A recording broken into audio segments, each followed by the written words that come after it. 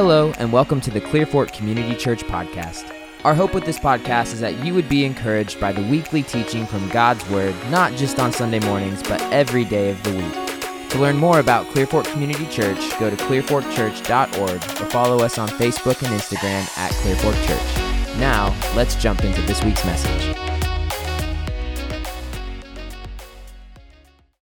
Well, good morning. We are officially in Christmas. Are y'all good with that? All right, that's great. Well, we're glad you're here. After the service, we want you to know we'd love for you to stick around. We've got cookies, homemade cookies. These are some men, some women, and maybe some men. I'm not sure, but some men might have been a part of that. Bake some cookies for us afterwards. So stick around, grab some more coffee, and join us. I also want to give a shout out. If you're single in the room, so not married, if you're single, would you just stand up for me right now? Yeah, stand up, singles. All right. Let's give them a big hand.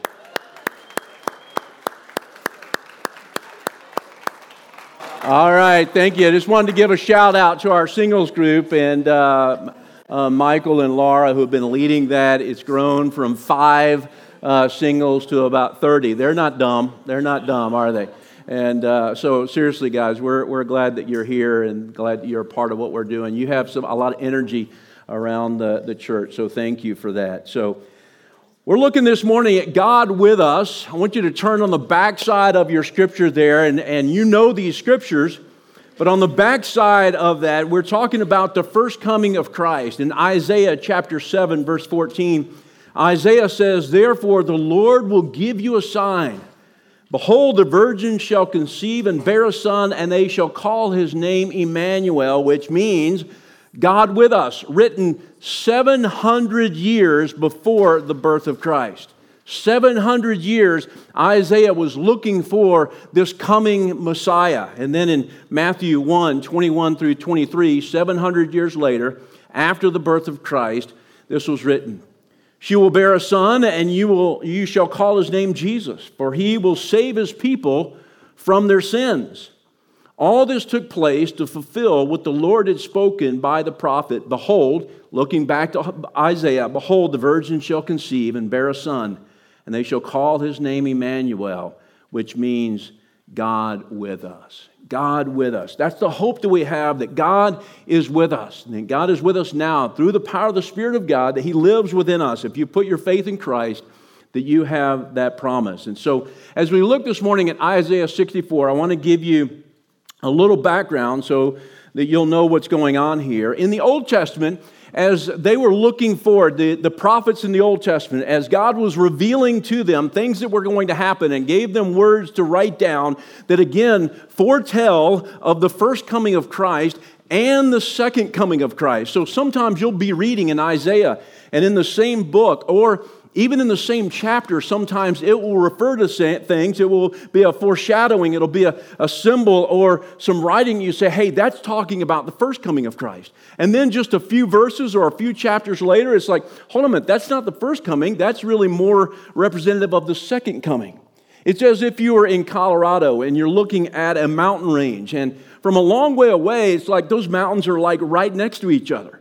And then maybe you hike up that first mountain and you go, whew, we said we were going to do 2 of these, right? There's no way. That's a long way away. That's miles and miles and miles away. There's no way we're going to be able to hike both of those peaks, okay? So as you're looking at a mountain range, they look like they're side by side, but really they're a long way away. And so from the Old Testament, the prophet's perspective, they're looking at the first coming and the second coming almost as one thing or very close together, and yet we know that they are separate by thousands of years. So Isaiah here in Isaiah 64, he's a prophet in the Old Testament. He is writing during the divided kingdom. So the people of Israel were together. There was unity. God was working in their midst. You know the story of being led out of Egypt into the promised land. And the people of God have David. They have Saul. They have David. They have Solomon. And then there was a divided kingdom, okay? There was Israel in the north and there was Judah in the south. And that's when Isaiah is writing. During that time, around 722, Israel had abandoned God. They had turned their backs on God. They were doing their own thing and going their own way, and they were conquered by the Assyrians in 722 BC. And again, this is when Isaiah is writing, and he can see the proverbial writing on the wall for Judah as well, because although they're more faithful than Israel, they're not very faithful either. And so he can see that there's something coming on the horizon, and he actually prophesies that's going to happen. It does happen in 586 BC. The Babylonians come in and they conquer Judah. And so Isaiah is looking around him at once a nation that was following after God, and God was with them, and they've sensed His presence, and He did awesome things among them, and now he's looking around at kind of a disjointed and disunity and all kind of chaos that's going on around him. Does that sound kind of familiar? And he looks at that and he says, and he's writing Isaiah 64 in light of that. And that's when God is revealing to him, hey, I'm doing something. I am working. I am at work. I am going to send a Savior. And so that's where we are with Isaiah. So let's look together at Isaiah 64. You're going to see that I broke it up into 3 different sections there for a reason. So let's read this together, Isaiah 64, 1 through 9. Isaiah, he's going before God, and this is a prayer. And he says, oh, that you would rend the heavens and that you would come down. He's saying, God, would you tear open the heavens and would you come down and be with us? That the mountains would tremble before you. As when fire sets twigs ablaze and causes water to boil. God, would you do something? He's saying, come down to make your name known to your enemies and cause the nations to quake before you. For when you did awesome things, so he's looking back on what had happened in Israel's past. You did awesome things in the past. We did not expect those things. You came down and the mountains trembled before you. Since ancient times, no one has heard and no ear has perceived, no eye has seen any God besides you who acts on behalf of those who wait on Him and wait for Him. For you come to help those who gladly do right, who remember your ways. And then he transitions. The transitional word there is but. Man, God, this is the way you are. This is your character. You help those who wait on you. You love us. You gladly help those who want to do right.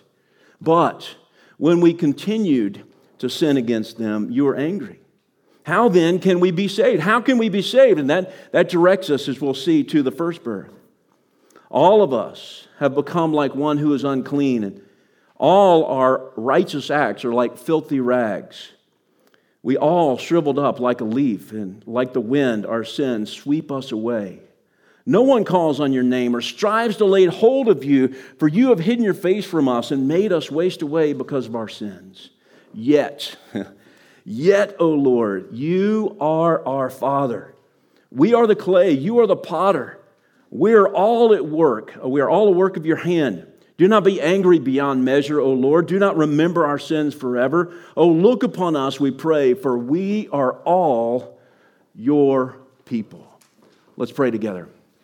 God, would you prepare our hearts to hear your word and to respond to your word? God, would you help us to make this prayer our prayer for us individually and for us as a church body, that God, that you would do a great work among us this morning. So God, we trust you. We love you. We thank you for this Christmas season that gives us hope for the future when you come again. So just ask the Lord to speak to you as we open His Word, as we expand on His Word. In Jesus' name, amen. So it is Christmas time. What are some of your favorite Christmas traditions? You think about that for a minute. What are some things that you enjoyed growing up? Some things that you did, maybe some traditions that you had in your home, or memories that you have. What are some of your favorite memories that you've had of Christmas over the past? My mom really loved Christmas. My dad did too, but my mom was probably more into it than my dad was. And so we had some traditions. I'm going to be a little cryptic here, but we had we celebrated Santa. And so we would leave out cookies for Santa, and we'd leave out milk for Santa. And then we'd wake up the next morning, and the milk would be 3/4 of the way gone, and the cookie crumbles, there would be crumbles all over the place. And he would have Santa wrote us a note. It was amazing. He wrote a note to us and said, hey, thanks for the cookies. Sorry for the mess. I was in a big hurry. And so every Christmas, something like that was written on this note. And so my mom loved that kind of stuff. And we had vinyls. We played vinyls on a stereo console. My parents were so ahead of their time. They were so cool. They were playing vinyls back before, well, you get that, right? They were playing vinyls on the stereo console, and that was a tradition that we had. And another tradition we'd do this paper chain, and 25 days for the paper chain. And as a kid, you come in every morning, you get to tear off a paper chain all the way down to until it's one day before Christmas. All of that was to set us up for the anticipation of what Christmas was, right? You see, that's what hope really is. Chances are you've had some great Christmas memories. Chances are you've had some hard Christmas memories as well, right? But hope for believers is not I hope this happens. It's not I hope that something happens. It is more like the paper chain hope. It is anticipation that it is going to happen. It's just a matter of time. I never asked the question, is Christmas going to happen? It was going to happen. It was just a matter of those chains going down from 25 all the way to 1. And when we talk about the second coming of Christ, that's the hope that we have. It's not I hope it happens. I pray that it happens. I think it's going to happen. No, it is going to happen. We just don't have the chains to kind of mark it down until it does come. But He is coming again. That is hope. So hope is not like a don't worry, be happy. That's not the hope that we're talking about. It's not like a candy cane or a cotton candy type of hope. Hope is a deep work of God grounded in your current reality. So it's not putting off and acting like things don't happen, acting like bad things don't happen. It is grounded in your current reality, looking for the glimpse of good and holding on to the future reality God has promised. This is the meaning and the focus of the first Advent. That's what we're looking to, is the hope that we have in Christ in this world, that God will act on our behalf, that God is intimately involved with His people, that we have hope in the midst of the things that are going on right now in our lives, in the same way that Isaiah had hope that even in the midst of the chaos, that he had hope for himself and for his family and for the people around him. But he also had this hope that, no, this is not my home. This is as bad as it gets, but God is going to do something in the future. That's the hope that we have. And so I want to point out three things here out of Isaiah 64. The first is that Isaiah is longing for, and he's remembering the presence and the power and the provision of God. He's remembering that, and he's asking for that. He's crying out for that. Listen, do you cry out for the presence of God in your life? Do you seek the Lord and say, God, without you, I am nothing? You see, that's what Isaiah is doing here. He's saying, oh, God. Have you ever been in a place where you're so desperate for God that you're saying, oh, God, I've got to have you. I've got to have you as my next breath. That's how Isaiah is saying this. Notice here, he says, oh, it's like he's aching within. And then you see the exclamation point at the end of that sentence. That's the indication that this is intense, okay? Oh, that you would rend the heavens and come down, that the mountains would tremble before you. That's his cry out to God. God, would you come down? Would you be present with us? Would you make yourself known to us? And so he's asking for the presence of God. Do you know, as believers, that you have the presence of God with you always? That the Spirit of God in the New Testament, now that we've accepted Christ, He gave us the Spirit of God, and He is with us no matter where we go, whatever we're doing. The Spirit of God lives within you, but you can kind of stiff-arm the Holy Spirit. You can stiff-arm God and give Him the Heisman, right? You can tell Him no, and so a lot of us do that, but when you cry out to God and say, God, I need you. Spirit of God, I need you. That's what Isaiah is doing here. Do you seek Him that way? There are times when I have. There are times in my life when things get so hard that I finally capitulate and say, you know what, I can't do this on my own. It's like, hey, maybe that's where I should have been all along, right? You ever get to a place where you're like, man, you're gripping it hard, you're trying to make it happen, and then you finally get to the place where you're like, I'm just not going to be able to do this. And you go, oh, God, would you come down?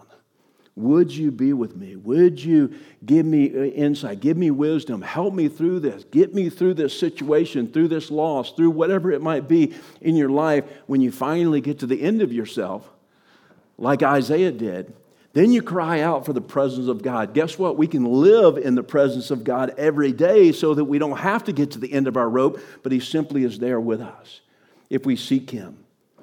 So we're longing, He's longing for the presence of God. Basically, we're saying, God, we need you. God, with us. God, we need you with us.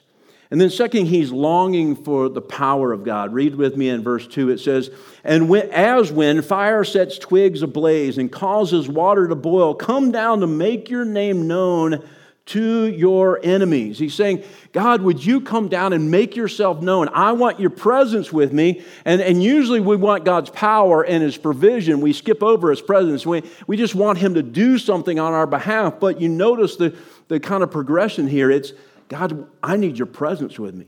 Regardless if you do anything on my behalf, I simply need you with me. And man, there's some comfort of just having people with you. You ever been in a hospital? And you just have your wife or your spouse or a friend or coworker or someone just comes and sits with you. Man, there's some comfort just in another human being with you. There's a lot of comfort when you sense the Spirit of God that's with you in His presence and asking for His presence first and then saying, God, but I also need your power. I need you to see me through this surgery. I need you to get through this crisis. I need to see you at work. I need to see you tangibly working in my life. There's absolutely nothing wrong with asking God, I want to see you tangibly working in my life. He may not do exactly what you want to do. In fact, He is not at your bidding. You're at His bidding, right? But you can ask and say, God, I'm asking you. And that's what Isaiah is doing here, is simply asking God to act on his behalf. So he's longing for the presence of God, but he's also longing for the power of God and ultimately for the provision of God, providing for him. So it says, since ancient times no one has heard, no ear has perceived, no eye has seen any God besides you who acts on behalf of those who wait on him. And then it goes on, you came to help those who gladly do right. When your heart is attuned to God and you're saying, God, I want to do your will. I am here to do your will. I am open. I have my hands open to you. I want to follow you. It says he gladly comes to help those who want to do what he's asking them to do. He's going to live within you. In fact, I've said many times, and you'll hear this many times in the future, the Christian life is not hard. It's impossible. The Christian life's not hard. The Christian life is impossible apart from the Spirit of God living in you to fulfill what He's asking you to do. And that's what God is saying. That's what Isaiah is saying here, is you act on behalf. You work in us to fulfill and to do and to make things happen in us and through us that we can't make happen in and of ourselves. So God wants to act on behalf of those who gladly serve Him. Look on with me on the back of your page there, Isaiah 41. This is another Isaiah earlier in 41 says, fear not. Anybody living in fear this morning? Anybody living in anxiety this morning? He says, fear not. Don't be anxious. I'm not rebuking. I'm just saying that he's saying, hey, don't be afraid, for I am with you. Be not dismayed, for I am your God. I will strengthen you. I will help you. I will uphold you with my righteous right hand. For I, the Lord your God, hold your right hand. It is I who says to you, fear not. I am the one who helps you. Anybody need that this morning? Would you pray that and make that your prayer this morning and say, God, I need your help. I'm basing it on your scripture that Isaiah looked for your help, and I'm looking for your help to see me through this time of fear or anxiety or loss or whatever it might be. So he's longing for the presence, the provision, and the power of God. But in the second stanza there, he's lamenting the sin and rebellion and apathy of the people of God. He's lamenting what has happened to the nation. He's lamenting what's happened to Israel in the north and what's going to happen to Judah in the south as the people of God have turned their back on God, and he's lamenting that, and he says, but. And every time you see a but in Scripture, you need to circle that, right? Circle that and go, hey, he's making a transition from the first thought to saying, hey, God, you gladly help those who do right, but when we continue to sin, when we continue to rebel against you, when we continue to do our own thing, you were angry about that. How then can we be saved? So he's lamenting the sin and apathy that angers God.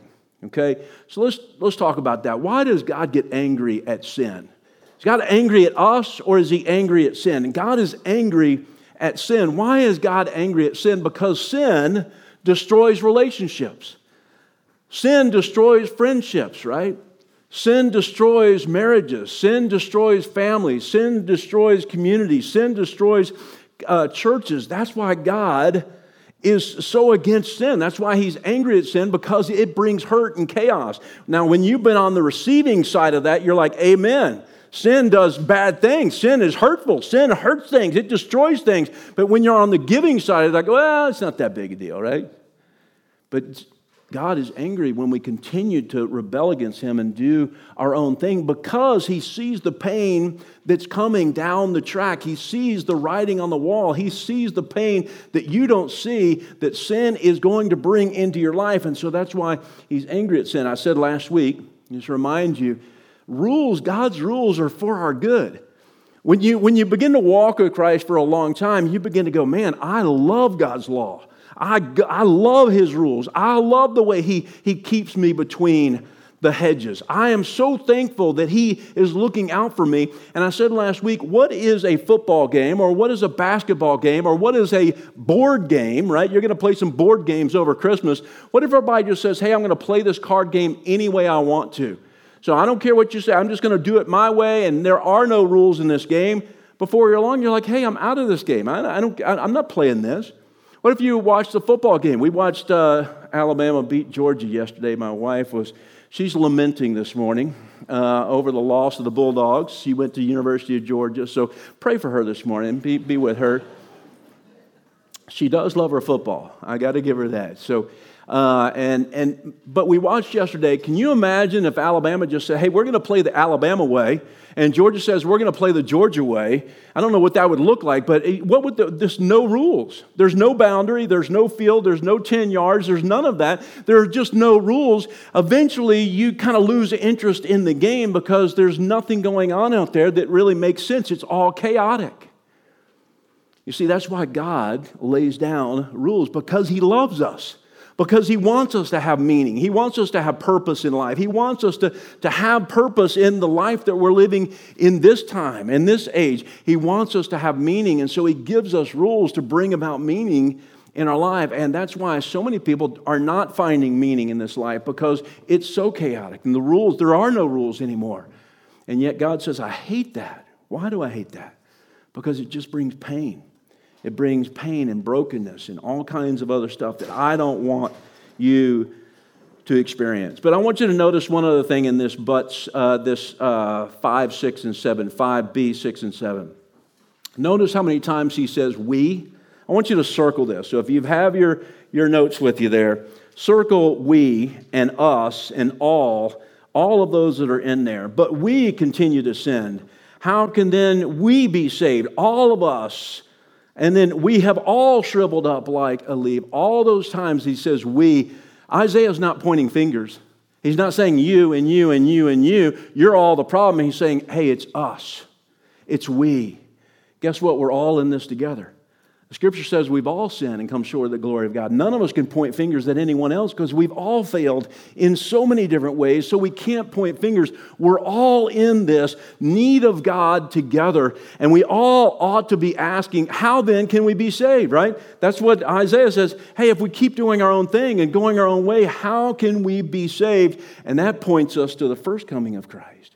That points to the Savior, and the whole reason that Jesus came in the first place is that he came as a babe in a manger to live a perfect life, to die, to be crucified, to give his life on our behalf, that the anger of God might be poured out on his Son rather than the anger of God being poured out on us. So every time we sin, every time we do our own thing, every time we go our own way and do whatever we want to, and we say, God, would you forgive me? Why are we forgiven? Because we're good people?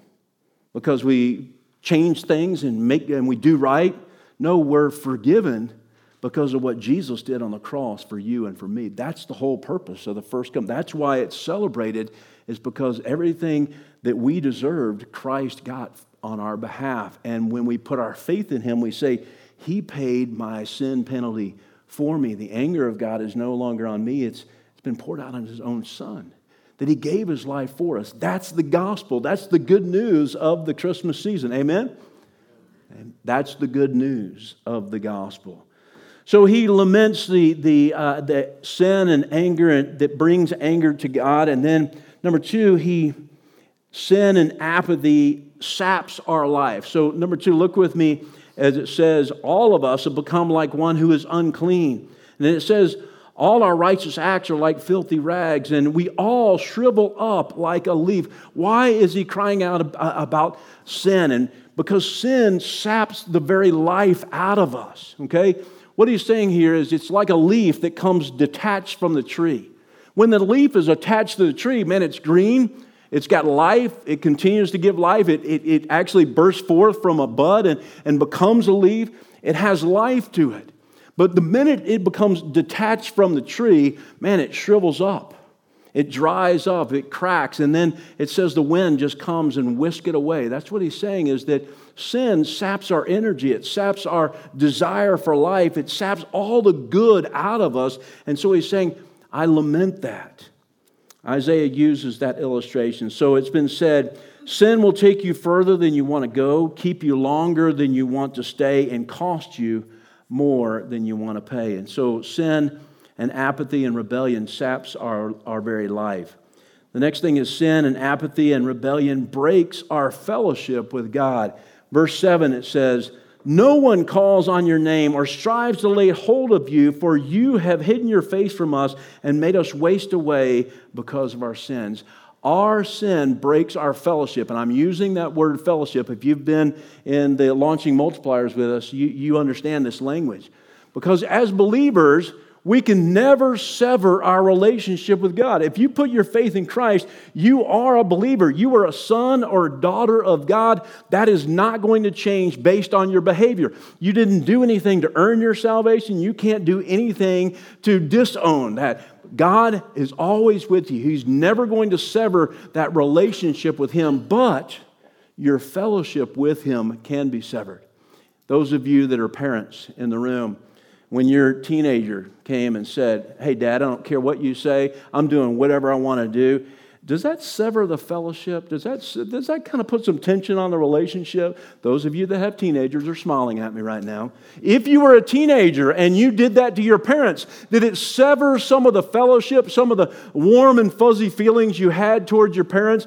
That severs the relationship, and sin doesn't sever the relationship, it severs the fellowship with God. And so sin severs our fellowship with God. We don't feel his presence. He didn't leave us, he doesn't forsake us, but we don't sense his presence with us and walking with us every day. And so it breaks that fellowship. And so I want to move on to the last section there. He goes on to celebrate the grace and mercy that restores us anyway. Look at verse 8 there. And I underlined and highlighted the word yet.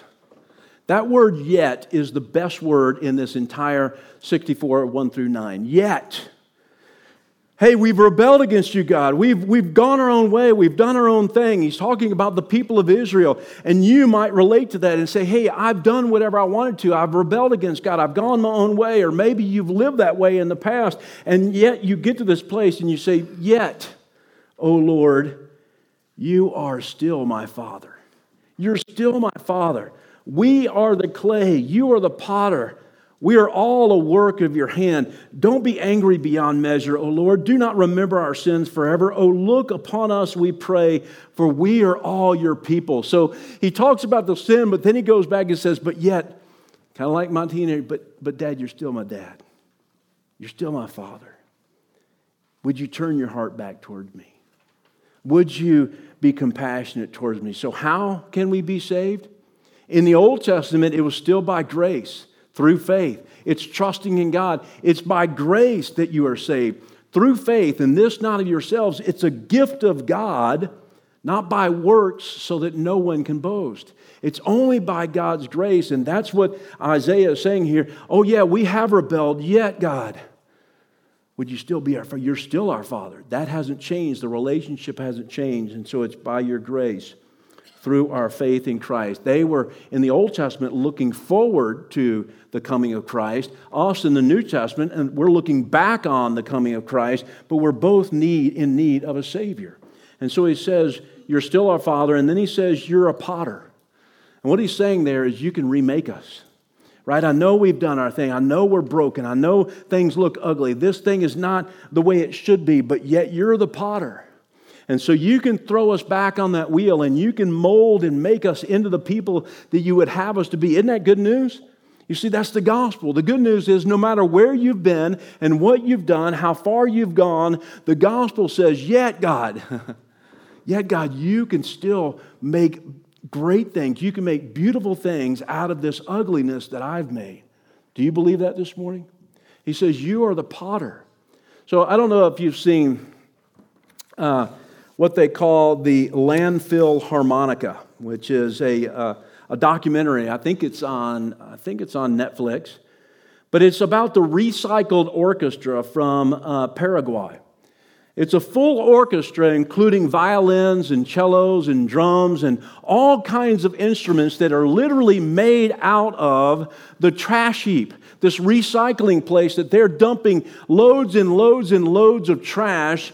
And this man had this idea of making violins, and they're literally made out of pipes. They're made out of old tin cans and all kind of oil cans and old spoons and all. You need to see this documentary. It's amazing. And literally they are playing these violins all over the world in some of the most beautiful places around that they made out of a trash heap in Paraguay. It's called the Recycled Orchestra.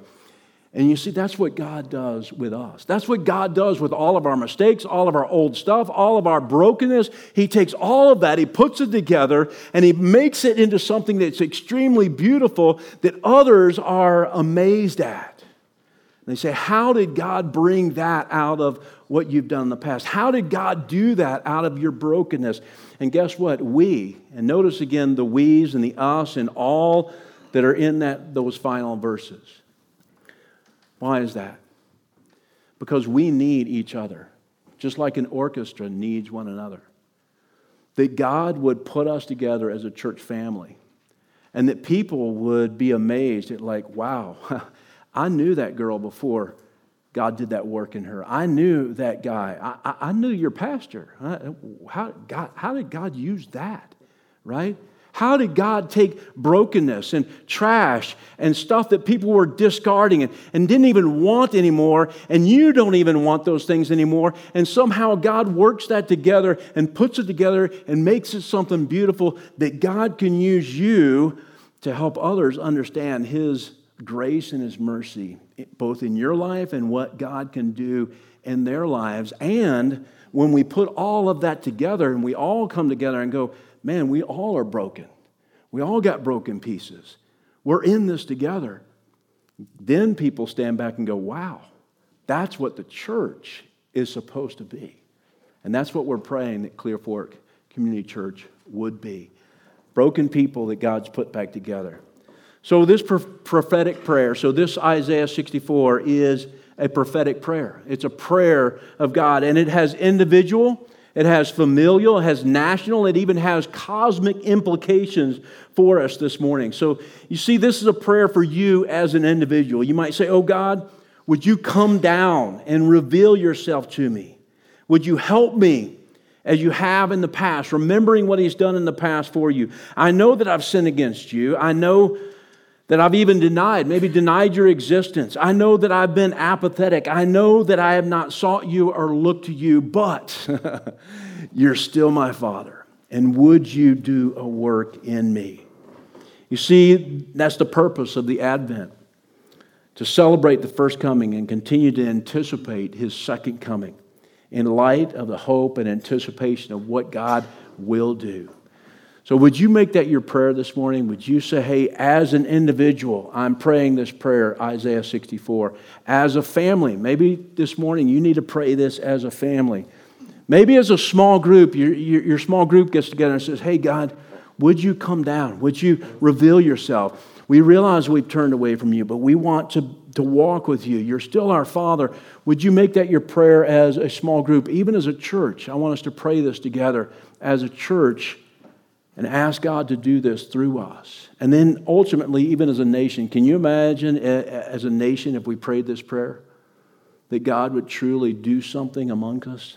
That God would stir us up and make us the nation that we have been in the past, and that God would have us be in the future. So I want us to ask you to bow your head. We're going to close here in just a moment. Let's pray this prayer together. I'm going to lead us through Isaiah 64. And so I want you to take it from just some guy talking on a stage, some guy that's got some notes, and I want you to take it off the page, and I want you to bring it home to your own life. So let's pray this together. Would you just say, oh God, would you come down, would you rend the heavens, and would you come down and make yourself known? I want to know your presence in my life. Would you just pray that? God, would you act on my behalf? Would you, the things that are worrying you, the things that you're concerned about, would you just lay those before Him right now?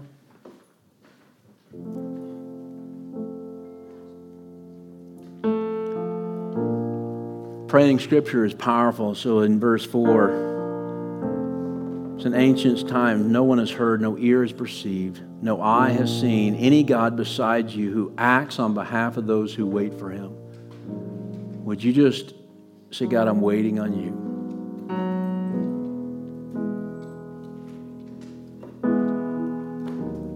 Would you set your mind and your heart to do what God wants you to do? Would you open up your hands and open up your heart and say, God, I just want to be obedient to you. And He says, I want to enable that.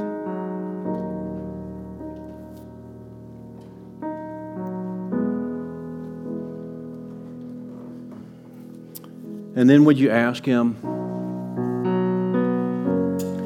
to forgive you if you've gone your own way?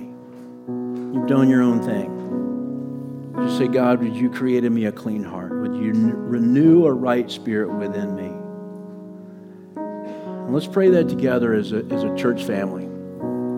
God, would you do a work in us? Take our brokenness. Forgive us.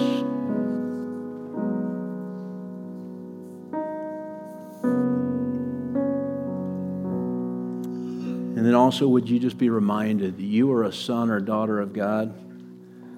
If you put your faith in Christ, He's not left you, He's not forsaken you, He's still your Father. You can turn back to Him.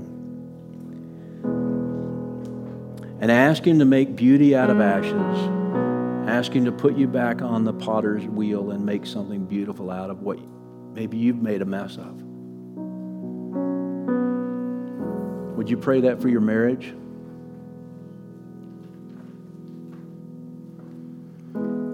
Would you pray that for your family?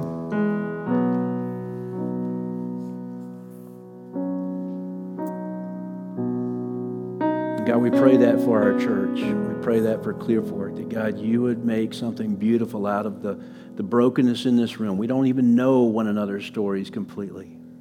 And yet we know that we need you and that you can do great things through our brokenness. So would you make something beautiful out of our brokenness? You are the potter.